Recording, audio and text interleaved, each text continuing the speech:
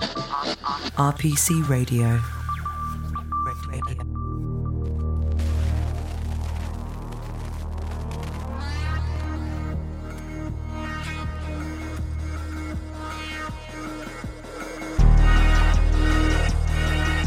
Welcome to Unspoken Giants, international financial institutions tackling the cancer of corruption, brought to you by RPC.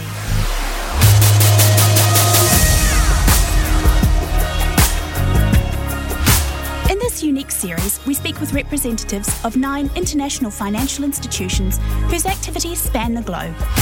Unspoken Giants focuses on the multifaceted approach to tackling fraud and corruption globally, while achieving the ambitions of these titans of finance to alleviate poverty, strengthen economy, and eliminate disease. Designed to give you an insight into the mind of international financial institutions and multilateral development banks, we speak to representatives of these institutions to discuss how funding recipients can avoid pitfalls, engage with institutions, and handle allegations of sanctionable or prohibited practices.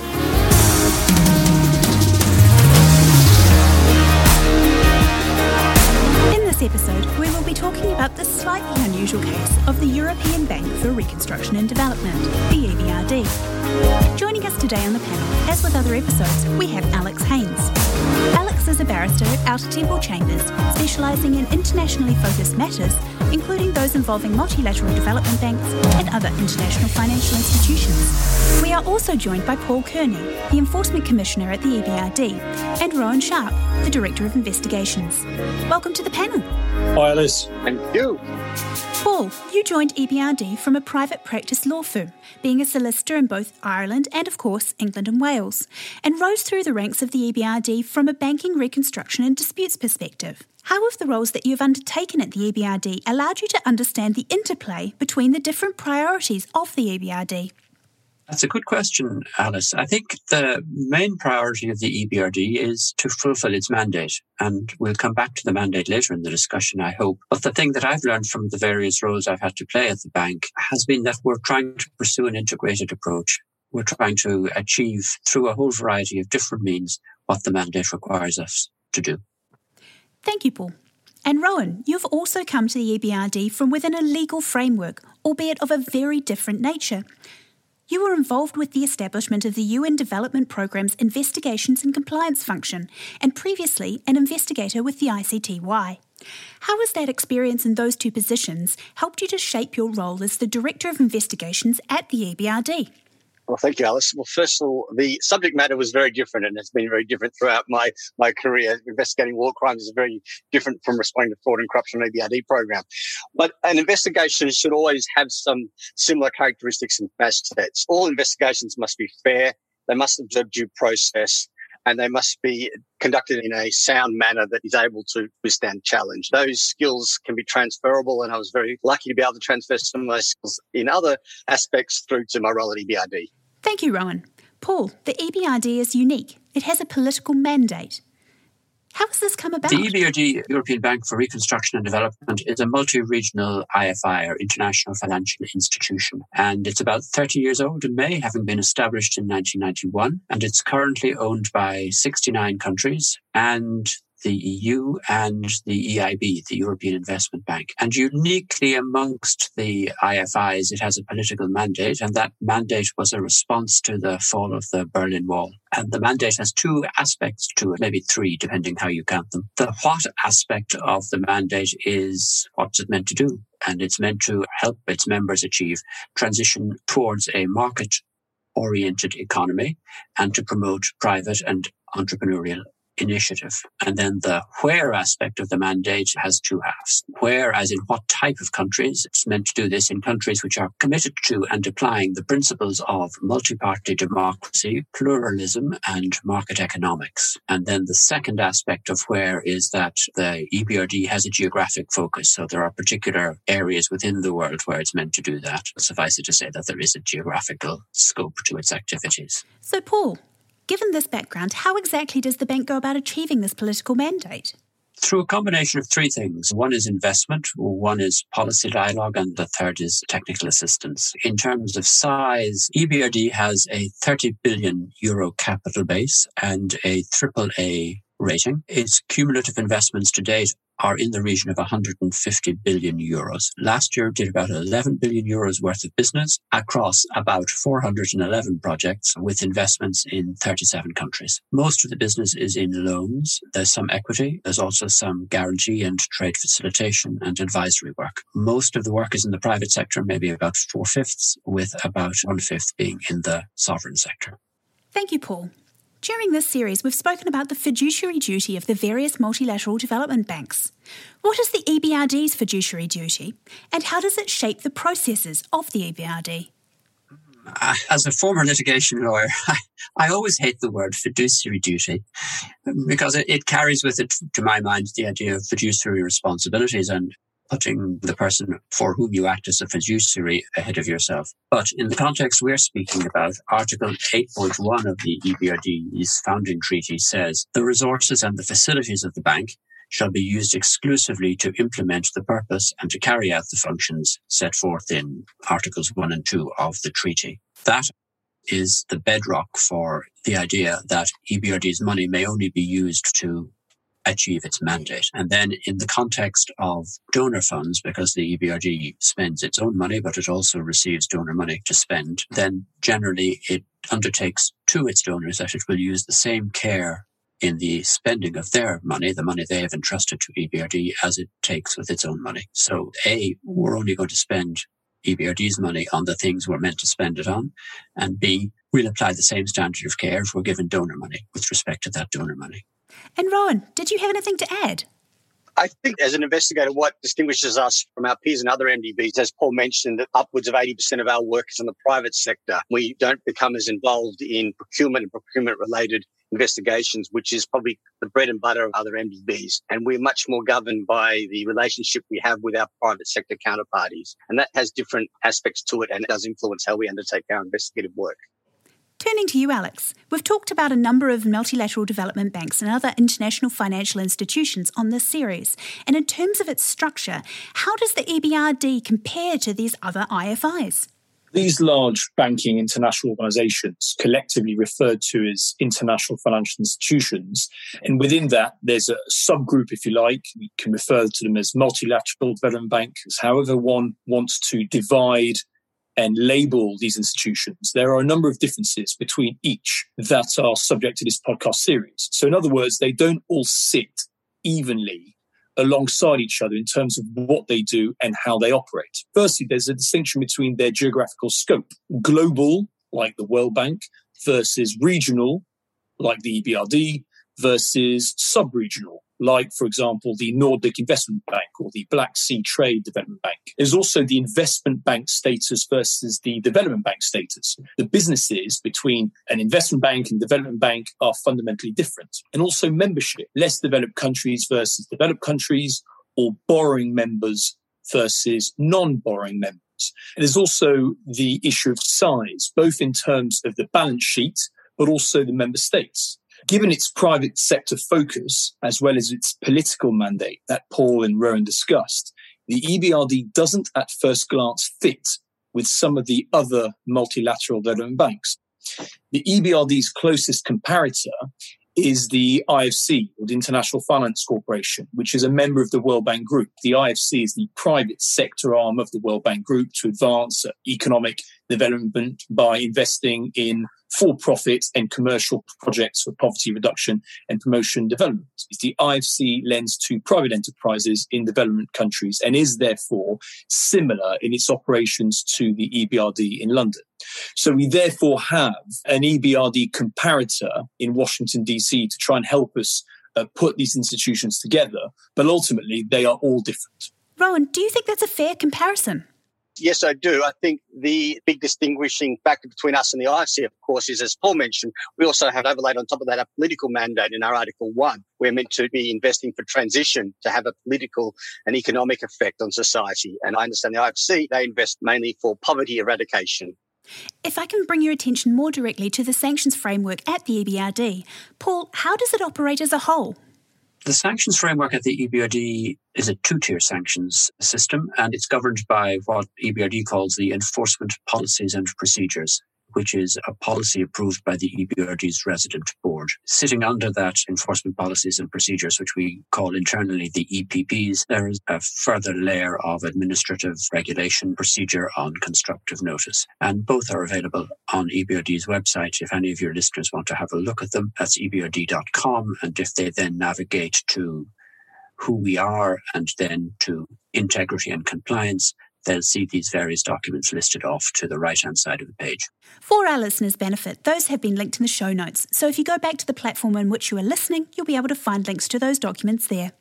The enforcement policies and procedures then are the bedrock for sanctions and debarment of the EBRD, and they're informed by a series of intra-multilateral development bank agreements, which are also available on the EBRD website. In order, they would be the uniform framework for preventing and combating fraud and corruption, followed by the agreement for mutual enforcement of debarment decisions, then the general principles and guidelines for sanctions, and finally the MDB harmonized principles on the treatment of corporate groups. So these various intra-MDB documents represent what the MDBs have agreed amongst themselves that they should try to do in their treatment of fraud and corruption cases. And those provisions are reflected in the EPPs, which are the documents which bind upon Rohan and me in our respective roles. Paul, what is the structure within the EBRD? It's a classic three-tier structure. The Office of the Chief Compliance Officer, where Rohan sits, investigates matters, and if they find something's amiss, they send a case file to me as the first-tier decision-maker, the Enforcement Commissioner. I look at the case file. If I'm satisfied that a prima facie case exists, I issue accusation of misconduct to the subject. The subject then has a chance to respond to that accusation. The Chief Compliance Officer has a chance to respond to that response. And after that, I make a decision as to whether or not a prohibited practice has occurred and what sanctions should flow from that. If the subject doesn't like what I've come up with as my decision, or indeed if the Office of the Chief Compliance Officer doesn't like what I have come up with as my decision, either can appeal me to appellate committee. And again, in the appellate committee phase, it's a de novo hearing of the material based on the record which has been established at my first stage level, and the decision of that appellate group is final. How is that second tier comprised? It's a committee of 5 people. 3 are external and nominated by the president and then approved by the EBRD's board, and 2 are internal, nominated directly by the president. One of the external members is the chair and is to sit in every matter which goes before the appeals committee. Are the decisions at both stages public? No, my decisions are only available to the subjects and to the board of EBRD. However, decisions at the appellate level are made publicly available, as well as being made available to the subjects. What's the test for evidence that's applied? At both stages, it's a more likely than not level of testing. So it's not beyond reasonable doubt, it's a lower level than that. And we don't apply formal rules of evidence. The terms we use then under the EPPs are slightly different for the same person. Once we're trying to send all of the material to somebody, we call them a subject. Once they've received the material, we call them a respondent. So although I've spoken about subjects up to now, I'm going to talk about respondents from here on out, but I'm talking about the same entity.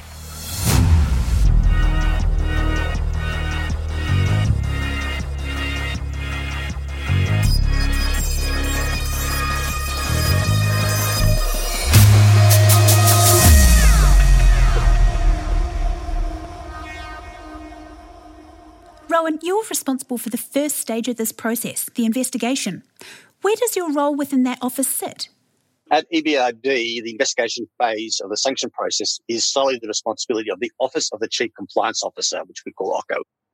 As with the other MDBs, it's a completely independent function. It's independent of the operational departments of the bank, and we have very wide discretion on which matters we pursue potential enforcement action and how the investigation is undertaken. We don't have to react and investigate all complaints received. We receive complaints from various sources, most commonly from losing tenders in public sector procurement processes, or internally complaints from EBRD staff in our private sector matters. It's important to note that at EBRD, we commence investigation exclusively on a reactive basis, in that we first need a credible complaint received by us of an allegation of prohibited practice.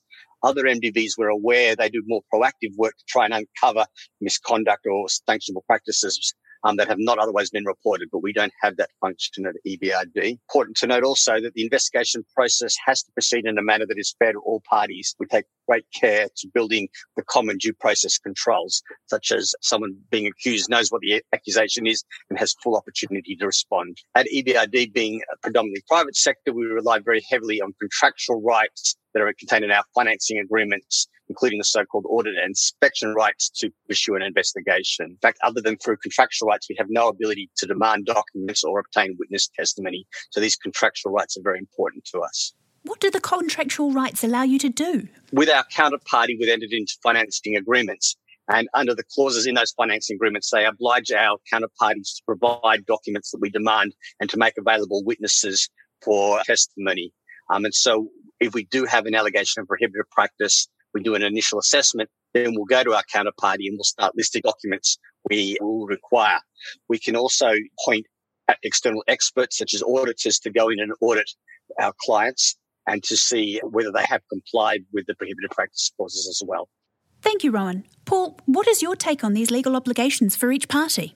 They represent a balance between the interests of the bank and the interests of the bank's clients. I think from a legal perspective, the basis on which the bank founds its ability to run the EPP process isn't a contractual basis. It comes out of our fiduciary duty that we discussed earlier and the fact that the bank's money may only be used for authorised purposes.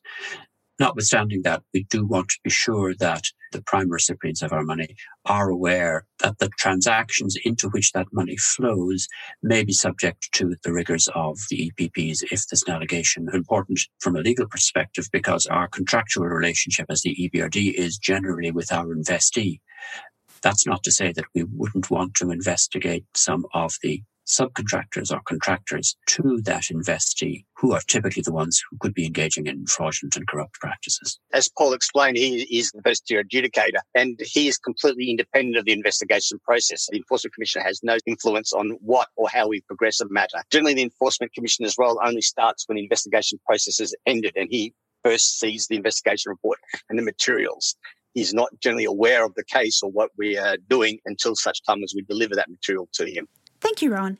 Alex, you've been involved in processes like this with various MDBs and involved with work for the EBRD. How has the risk for accused entities and individuals changed over the years? It's common for companies to focus their resources on domestic regulators, anti-money laundering and perhaps traditional US, EU or UN sanctions. But this is, however, often at the expense of the international regulator, if I can use that term, such as the EBRD. So firstly, the risk of debarment by the EBRD or any other IFI is only part of a much wider and often little understood exposure. Since cross-debarment, which was introduced in 2010, and publication of sanctions, Paul mentioned that the sanctions committee decisions are published, and including here the context of settlements, even though they're not published, there may be a press release. Adverse effects of debarments increase. And again, Paul mentioned the standard of proof here is not beyond reasonable doubt. It is not the criminal standard. It is a much lower standard on the balance of probabilities. Now, beyond that, the EBRD debarment list is adopted by major list compilers, such as the WorldCheck database. And major banks, therefore, have access to this information. So we're going from the international regulatory perspective to domestic. As a result, it can be difficult to obtain finance if an entity is on the debarment list, causing obvious widespread difficulties. And national development agencies also see this information, and there are increased risks of criminal referrals. The impact on audit and compliance is in turn complicated as a result. The EBRD is well aware of the impact of its debarment decisions, and that in itself has contributed to the strengthening of the checks and balances in the system. Paul mentioned the mixed internal and external membership of the Enforcement Committee, but before those changes, it was internal. So the impact and the effect of the EBRD sanctions regime has encouraged the EBRD to strengthen its system because it knows the impact it can have on external entities. And those risks, I said at the beginning, are often underestimated. Thank you, Alex. Paul, you spoke about your part in the first-tier decision-making body, which is where you sit. How has this body developed and changed shape over the years?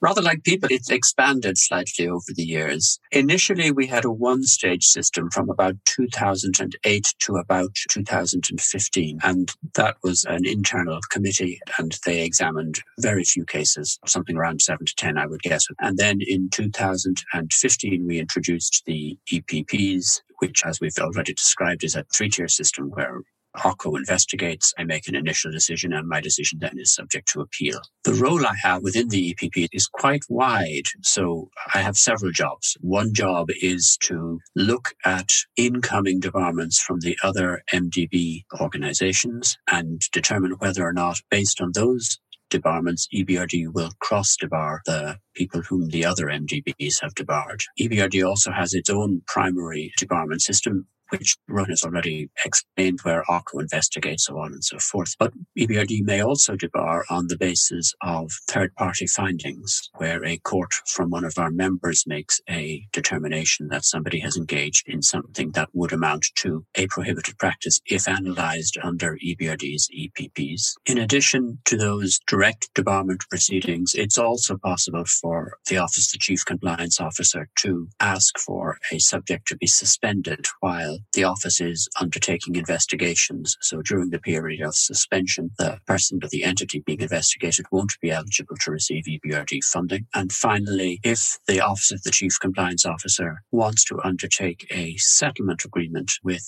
a subject, they have to get the Enforcement Commissioner's approval for the terms of that settlement. And finally, within corporate groups, you find that there's restructuring or takeovers. And so a question sometimes arises whether or not a particular company which was debarred should continue to be debarred after it's been taken over by somebody else or changed its form in some way. The Enforcement Commissioner at EBRD also gets to decide on that. We refer to it in the EPPs as anti-avoidance, but the best name for it might be the scope and treatment of corporate groups. What are the steps for making a debarment decision? If we look at the debarment based on an OCCO investigation, for a debarment which follows from an investigation by the Office of the Chief Compliance Officer, I receive a draft notice from the Office of the Chief Compliance Officer explaining why they think a prohibited practice has occurred and sending me the evidence upon which they've based their determination. I look at that notice and the evidence and I decide whether or not on a prima facie basis the case is made out. And if it is, I send it to the subject. If it's not, I send it back to the Office of the Chief Compliance Officer and I say, I don't think a prima facie case exists here. Notice of the case, which I send to the subject, is then examined by the subject, who gets a chance to make a reply, to provide evidence if they wish to. That reply and that evidence then gets sent on to the Office of the Chief Compliance Officer, who also gets to make a reply, but generally doesn't add additional evidence. If they did, that evidence would have to go back to the subject, so the subject would get a chance to have a look at it. There's a possibility for additional submissions to be made at my discretion. And after all of that, I make a written decision. That's sent to the Office of the Chief Compliance Officer and to the subject. Either of them may appeal my decision, though so far no appeals have been made by anybody. Well, that's interesting to know. And what about if we're looking at a third-party finding? A third-party finding is a final judgment of a judicial process which has occurred in a member country of the bank, or a finding by an enforcement or similar mechanism of an international organisation which is not part of the MDB groups which we've already spoken of. And the finding in either case is that an individual or an entity has engaged in a prohibited practice or an equivalent act in that member country or international organisation. So in those circumstances, the Office of the Chief Compliance Officer typically sends me a copy of the judgment involved, which is the evidence, and a report to say why that evidence is to show the occurrence of the sort of prohibited practice that would be sanctionable under the EPPs. Again, I apply the same test to that as I would to an investigation. Is a prima facie case shown?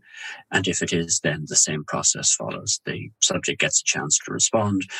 Office of the Chief Compliance Officer also gets a chance to respond, and I go on to make a decision based on all of that input. If I could ask you about the end of the process where you're looking at making a decision about debarment, what factors do you take into account, and how does that influence how long you might debar for, or what other options you might look at? Well, I have a very wide range of factors under the EPPs which I'm required to look at. I need to look at the egregiousness and severity of the conduct of the respondent, the degree of involvement of the respondent in the prohibited practice, including whether that conduct was active or passive, the magnitude of any loss caused by the respondent and or the damage caused by the respondent to the EBRD, the past conduct of the respondent involving a prohibited practice, if such exists, respondent's attempt to become a bank counterparty, that's to say to have received money from the bank despite the imposition of a suspension under the EPPs. So all of that is on the negative side if you're a respondent. On the positive side, though, if you're a respondent, I'm also required to look at mitigating circumstances, including the extent to which the respondent cooperated in the investigation run by the Office of the Chief Compliance Officer, and whether that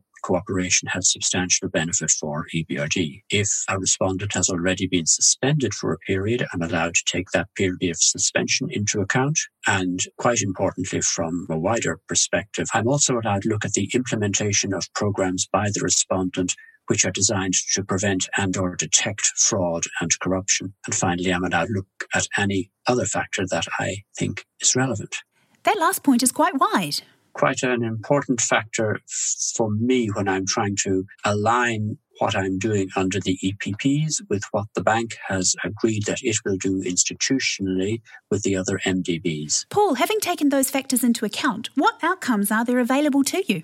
A whole slew of different outcomes which we try to calibrate to the circumstances of every case. Formally, we view them as two different things, a series of enforcement actions and a series of disclosure actions. And on the enforcement action side, I'm entitled to reject the award of a proposed contract to a respondent. I'm entitled to cancel a portion of bank finance which would otherwise flow to a respondent. I'm allowed to issue a formal reprimand to a respondent. I can either debar a respondent for a particular period of time, or I can debar a respondent with a conditional release. That's to say, you are debarred unless the release circumstance happens, or I can issue a conditional non-debarment. That's to say, you're not debarred, but only if you do particular things. Additionally, under the EPPs, I'm also allowed to require that a respondent makes restitution to the bank or to another party in an amount representing the diverted funds or the economic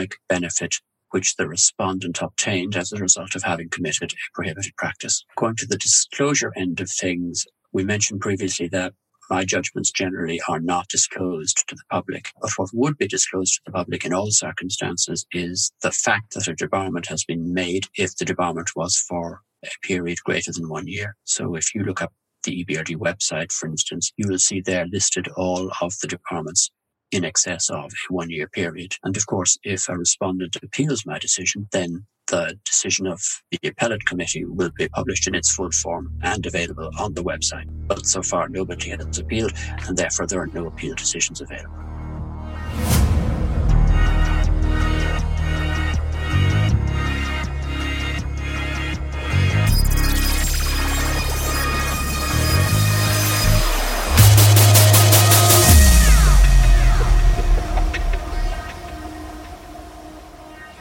From an investigator's perspective, Rowan, what are the types of cases that the EBRD are investigating and bringing to Paul or his equivalents? Not surprisingly, because the MDBs have more harmonised prohibited practices or sanctionable practices, the types of matters we actually investigate are similar to other MDBs. But as we concentrators have said on the private sector, the majority of our caseload is associated with our private sector operations rather than allegations associated with public sector procurements, which is more typical of what you find in other MDBs. I think while it's fair to say that no two cases are ever the same, our private sector cases often fall into one of three buckets. They either involve clients who have made misrepresentations to the bank in order to obtain EBRD finance, usually about their profitability or their balance sheet strength, or clients that have undertaken related party transactions in a deceptive manner, which has caused value of the bank's loan or equity investment to be diluted because the economic worth of the entity has been taken away from it in an artificial way, or our private sector client has paid bribes or facilitation payments to advance their business interests. That is probably good for their business, but it's not good for our reputation, which we need to protect. We regularly receive complaints also from our corporate recovery team, and these concern our bank clients who are in financial difficulties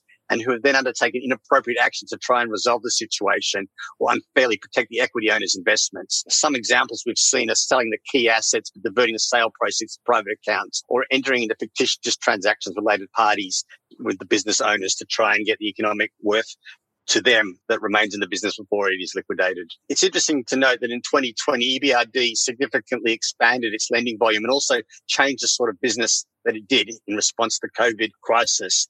And we started providing new types of finance, such as liquidity support to key infrastructure projects, supply chain finance, and we also entered into a whole lot of repayment deferrals. These were kind of novel for us in investigations. So the first thing we had to do was work through all of the agreements to make sure that we obtained sufficient investigation rights, such as the audit inspection right that I mentioned earlier, and also make sure that these rights flowed right down to the end beneficiaries of our loans and our support. We've yet to see any COVID-related complaints, but we do view most of our COVID-related response to be particularly high risk for fraud and corruption. So we expect it's only a matter of time before we start seeing complaints for prohibited practices in relation to those matters. The EBRD accepts complaints for prohibited practices from any source, including anonymous sources. If anybody ever has a concern about a prohibited practice associated with EBRD or our activities, you go to our website, ebrd.com. At the bottom of every page, you'll find a tab, Report Fraud and Corruption. And that will allow you to easily report the matter, which will be reached by my office and then be assessed. Again, for our listeners, this link is available in our show notes. So, Alex, how does this process at the EBRD compare to the other MDBs that we've spoken about on this series? The sanctions and debarment systems of MDBs have evolved dramatically over the last 20 years or so. And it probably isn't controversial to say that the current best practice is to have 3 independent units. So firstly, the investigations unit or equivalent led by Rowan or his equivalent that investigates and thereafter brings cases against respondents. Then the first tier decision maker, usually a sanctions and debarment officer of sorts, which is Paul's role as enforcement commissioner at the EBRD. And then the second tier decision maker, usually a sanctions board or sanctions committee of sorts.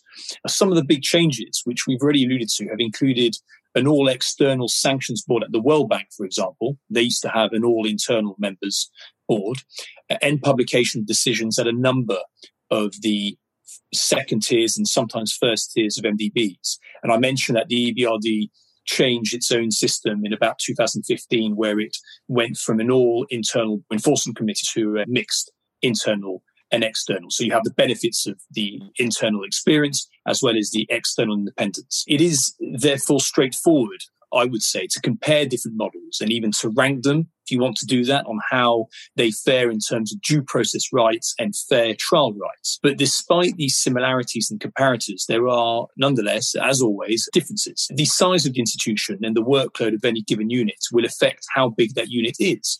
So Paul, for example, is on his own as enforcement commissioner at the BRD, which reflects the workload. The World Bank, on the other hand, has an office of 3 or 4 full-time staff within the Office of Sanctions and Debarment. But despite these differences, if we leave aside the structure and the size and how many people are involved, and we look at the trend, that trend is similar across the board. Most of these units are becoming increasingly busier. There is more harmonization and more communication between the investigations offices, between the various parts of the sanctions system as a whole, and that has resulted in a more forceful and dominant effect of these entities worldwide. On top of that, many of the key players, the people who work within the offices or even who sit on the second tier, move around from institution to another, acting as a sort of muscle memory and evolving together. And that sort of change wasn't always the case if we go back far enough. There is also another dynamic, the private versus public angle. We mentioned the IFC as a good comparator, and the IFC has its own sanctions and debarment officer, but compared to the World Bank's one, they aren't very busy. But despite its similarities in work and role with the IFC, the EBRD is busier. So it's shown that despite the private angle, private-facing lending, it is busier than its comparator in DC. And lastly, the number of debarred entities does not accurately reflect how busy various units are. Lots of work is done behind the scenes. So it is quite right to take a debarment list as one indicator. It would be wrong to look at it and think that office isn't very busy, and therefore I'm not going to be scared of them because they don't seem to be doing much. That doesn't reflect the reality. So the days of ineffective smaller, weak sanctioning entities are all but gone. And even the smaller units, and or those that were traditionally quiet or had the reputation of being quiet, are today very active. And this in turn increases that risk that I was talking about earlier for corporates. Thank you, Alex. During this exploration of the MDB's anti-corruption efforts, we've talked a great deal about sanctionable practice, and in particular, the harmonised practices, those which most MDBs sanction. But the EBRD considers a wider range of activities to be sanctionable. So, Paul, what practices are sanctionable by the EBRD? We have the 4 harmonised practices. That's coercive practice, collusive practice, corrupt practice, and fraudulent practice. Additionally, at the bank, we have a misuse of bank resources or bank assets committed either knowingly or recklessly by a respondent. We have theft, the misapplication of property belonging to another party, and we have obstructive practice. Now, obstructive practice is also common across various of the MDBs, but it's not a harmonised practice yet. Within the EBRD's scheme, obstructive practice could mean any of destroying, falsifying, altering or concealing of evidence, which impedes the bank's investigation, making false statements to investigators in order to materially impede the bank's investigation, failing to comply with requests to provide information in connection with the bank investigation, threatening, harassing or intimidating a party to prevent it from disclosing its knowledge of matters relevant to a bank investigation, or materially impeding the exercise of the bank's contractual rights of audit or inspection or access to information, which Rowan has previously alluded to. Rowan, are investigations into all of these 7 sanctionable practices evenly split, or are investigations into some more common than others? Like the other MDBs, I would say 3/4 of all our investigations are into fraudulent practices or misrepresentations. If you lie to the EBRD and you lie in a material way, the bank takes that very seriously, especially if it's associated with our finance. That said, corruption is by far the most serious of the prohibited practices. We're very concerned about the pernicious effect that it has on society and on the bank and our mission, and we'll always really resource an allegation of corrupt practices very well and make sure that we do undertake a comprehensive review. The 2 prohibited practices, which are somewhat novel to EBRD, theft, misuse of bank resources and assets, we really introduced them to counter what we saw as more wrongful activity associated with our private sector operations, which we didn't think were fully covered by the harmonised definitions. We haven't had a lot of use for them, although we do think that they are a very good general deterrent to have in our agreements. Thank you, Rowan. Alex, in your view, do these 3 additional sanctionable practices show a proactiveness on the part of EBRD in tackling corruption? In a word, yes, Alice. It's easy to just copy the World Bank, copy and paste the entire sanctions procedures and move on. By going beyond the traditional 4 or 5 prohibited practices, the EBRD has deepened its toolkit, if you like, and given some thought as to what it needs to fulfill its mandate. Rowan just mentioned, understanding its mandate has influenced what it needs to include. Private loans, for example, sometimes you need to look beyond those traditional 4 or 5, which had their origin in the more publicly facing sort of work. There is a better example, I think, illustrating the proactiveness on behalf of the EBRD, but Paul's already gone through it, so I don't need to go through it in any detail. An imposition of a sanction on the basis of a third-party finding is unique to the EBRD. And maybe that's one of the other IFIs catches up soon, but it just shows that that hasn't been copied and pasted from anywhere because it's unique within the regimes of MDBs. And it allows sanctions to be imposed, subject to all the conditions, on the basis of final judgment, thus avoiding the need for OCCO to conduct an internal investigation. So it actually makes a lot of sense. This isn't unique to the EBRD, but it's worth pointing out the word reckless.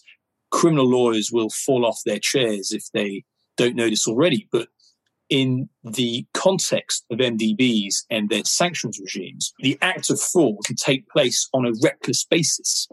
So not only is it balance of probabilities, the civil burden for a respondent entity to be found culpable, but on top of that, you don't necessarily have to prove the traditional intent.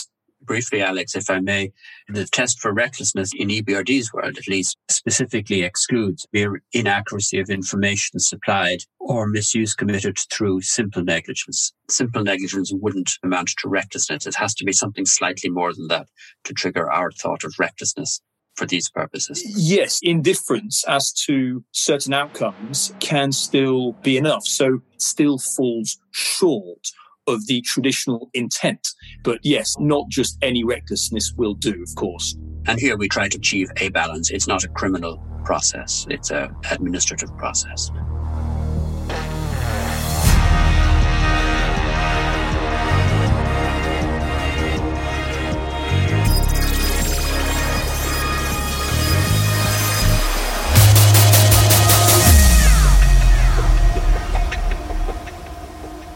Paul spoke earlier about the end of the process, the sanctioning itself. But there are situations in which, Rowan, you would be involved. So thinking specifically about settlements and conditional non-debarment, how do they sit within EBRD's political mandate and how does the process work? Yes, Alex talked a little bit about the effects of being debarred and how it can have a quite dramatic effect on your ability to obtain finances, and it can have repercussions that you might not expect. I think it's worth bearing in mind that it's not designed to be a punitive process. The process exists primarily to protect our financial and reputational interests. So we're not going out to punish respondents. We're going out to protect ourselves. And consistent with that process, the MDBs have agreed and issued the General Principles and Guidelines from Sanctions, which is a document which you'll find on our website. These guidelines can table mitigating circumstances that can reduce an enforcement outcome from debarment to conditional non-debarment. And bearing in mind, we have to make the recommendation to the Enforcement Commissioner of what the outcome should be. He is free to reject it, but we at least have some persuasive influence. So for us, the three most important mitigating factors that we look for are assistance and cooperation with an investigation, an admission and acceptance of responsibility for what has occurred, and corrective measures to prevent the sanctionable conduct from reoccurring. Picking up a point on what Alex said about how broadly we see misrepresentation and attribution, we are always faced with the defence of a rogue employee and that therefore these actions should not be attributed to the larger corporation. We will accept that. You need to come back with very good and very demonstrable internal controls showing how they were able to be circumvented. And if you don't have them as a corrective measure, we'll require that you instigate them pretty quickly if you wish to get any credit for that. When a respondent can demonstrate these three mitigating factors that I mentioned, we will usually consider recommending to the Enforcement Commissioner an enforcement outcome of conditional non-debarment. This is not a get out of jail free by any means. It will usually require external assistance to review your processes, conduct a roadmap of what is required, and will usually require a oversight by a compliance monitor. And we just won't accept any old monitor. We'll expect someone with experience in the compliance world, usually a very qualified corporate lawyer or corporate advisor who's done this previously. We have rolled this model quite successfully in various countries, in Ukraine, Latvia, Turkey, and Egypt, where our clients have all undertaken these compliance reforms following an EBRD investigation and have been actually able to remain our clients despite engaging in quite egregious practices. No case yet as a client that has undergone this reform of conditional non-debarment and having an external monitor appointed, reoffended. We don't have any cases of recidivism yet, and we think this is a good sign that our comprehensive reforms have been effective.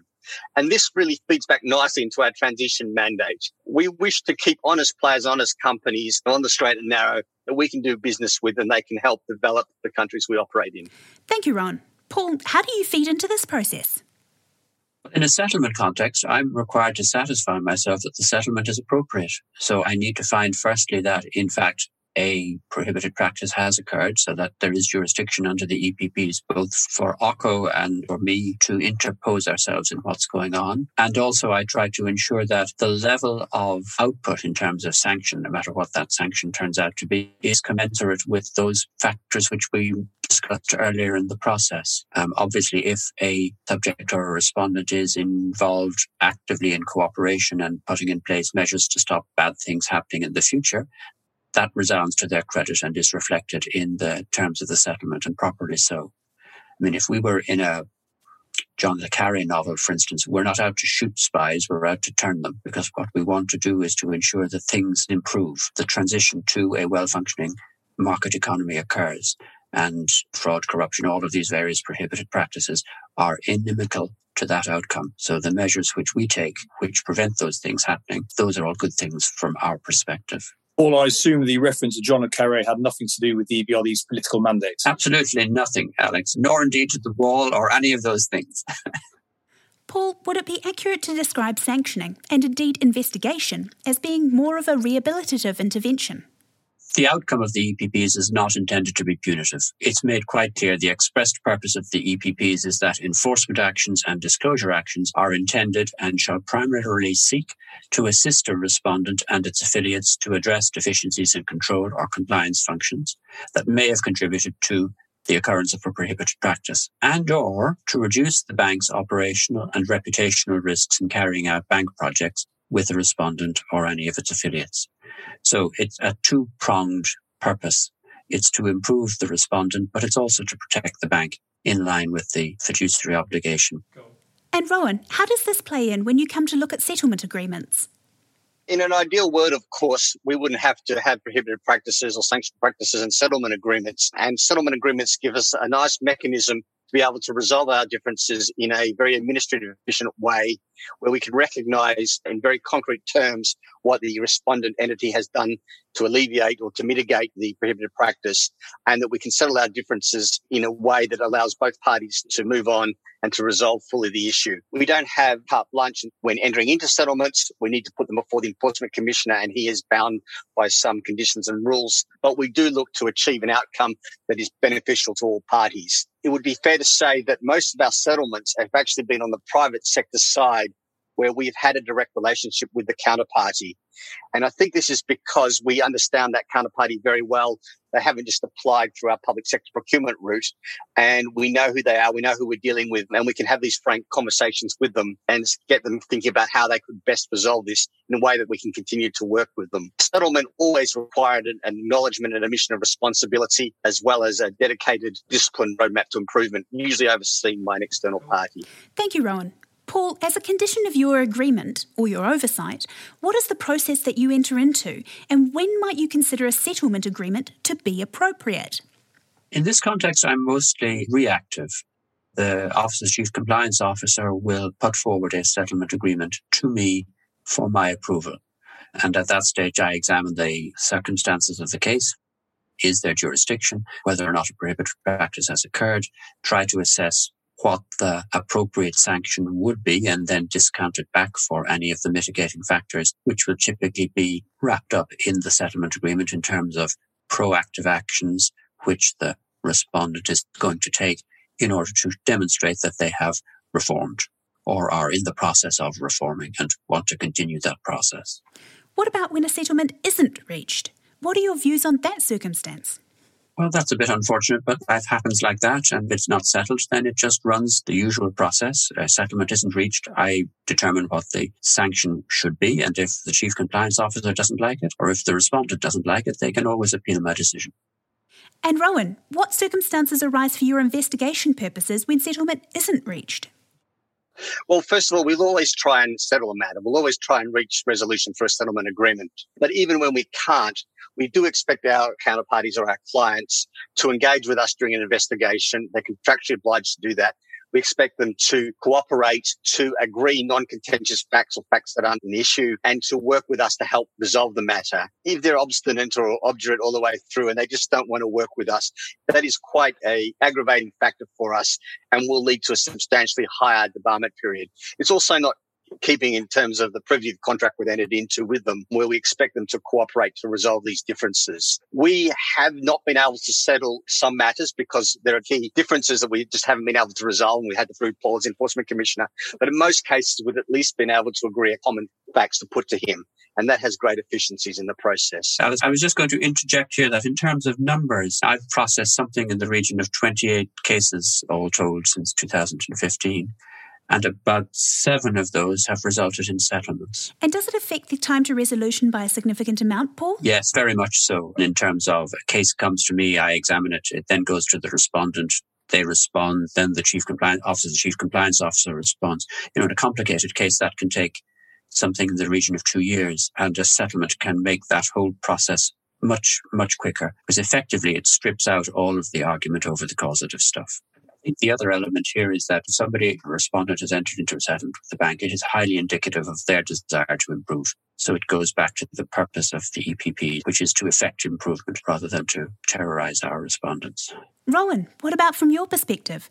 Are there significant time savings from entering into some form of negotiation or settlement agreement? It very much makes the process much more efficient to conclude, and does so in a non-adversarial manner, which allows parties to best resolve their differences. And as Paul said, although we may not get to a formal settlement at the end of the day, but at least we can agree the facts or narrow down to what is actually in contention. That too makes a huge difference. Although we had a settlement in the minority of cases, there are very few cases which every single fact has been contested before Paul. So we do look for these efficiencies, and frankly, it's the only way we could operate given our resourcing. And on that note, we're almost out of time for this episode. I'll just ask you all for your final thoughts. Rowan, if I can start with you. EBRD does have a comprehensive investigation and enforcement process that we think is fair and contains due process rights. Ideally, this process should only be used as a last resort where there is no other or better way to protect EBRD's financial and reputational interests. And while we would very much prefer prevention rather than cure when responding to allegations of prohibited practices, I think the enforcement process will remain an important tool for EBRD to respond to fraud and corruption on our program, and we'll be around for a while longer doing this work. And Paul, what are your final thoughts? I think it's important to place the enforcement process within the context of the bank's mandate. Our job as a bank is to assist or foster the transition towards open market-orientated economies and to promote private and entrepreneurial activity. And prohibited practices are inimical to both of those aims. From time to time, we get asked, why is it that you guys are interfering in this manner? Isn't that something for national authorities? And that brings us back to our fiduciary duty point, and also to the other question. If not us, who is going to do it? And if we're not going to do it now, when is it going to be done? And if we don't do this, then what else will be done? Very true. Alex, what is your final message for this episode? Understanding the MDBs and their respective sanctions regimes is key for any respondent, but it's not always enough. Alice, you started off the episode mentioning that we would look at the slightly unusual case of the EBRD. If we've learned anything today, it's that IFIs and MDBs, despite their similarities, and there are lots, remain very different, and a thorough understanding of the specific MDB's procedures is even more important than understanding the global system as a whole. And if you are unlucky enough to be pursued by more than one MDB, then you're just going to have to understand all of them. Unfortunately, that's the end of our time with the EBRD. Thanks to Paul, Rowan, and of course Alex for their contributions to what has been a very informative episode. For more tips on how to get the best out of your relationship with an international financial institution, or for more information or assistance, please go to www.rpc.co.uk/unspoken-giants and follow us on Twitter @unspokengiants. Please do join us for the other episodes in the Unspoken Giants series, where we are joined by the representatives of the Asian Infrastructure Investment Bank, the Caribbean Development Bank, the European Investment Bank, the Global Fund, the Inter-American Development Bank, the New Development Bank, the Nordic Investment Bank, and the World Bank. RPC would like to thank podcast manager Josh McDonald and our expert panel, Robert Waterson, Alex Haynes, and John McKendrick QC. Original score was composed and produced by Inciter Music, who also produced this podcast series. If you liked this episode, please take a moment to rate, review, and subscribe. You can listen to our other Unspoken Giants episodes wherever good podcasts are found. To hear a full, uninterrupted version of our podcast theme, go to Instagram @InciterMusic and follow the link in bio.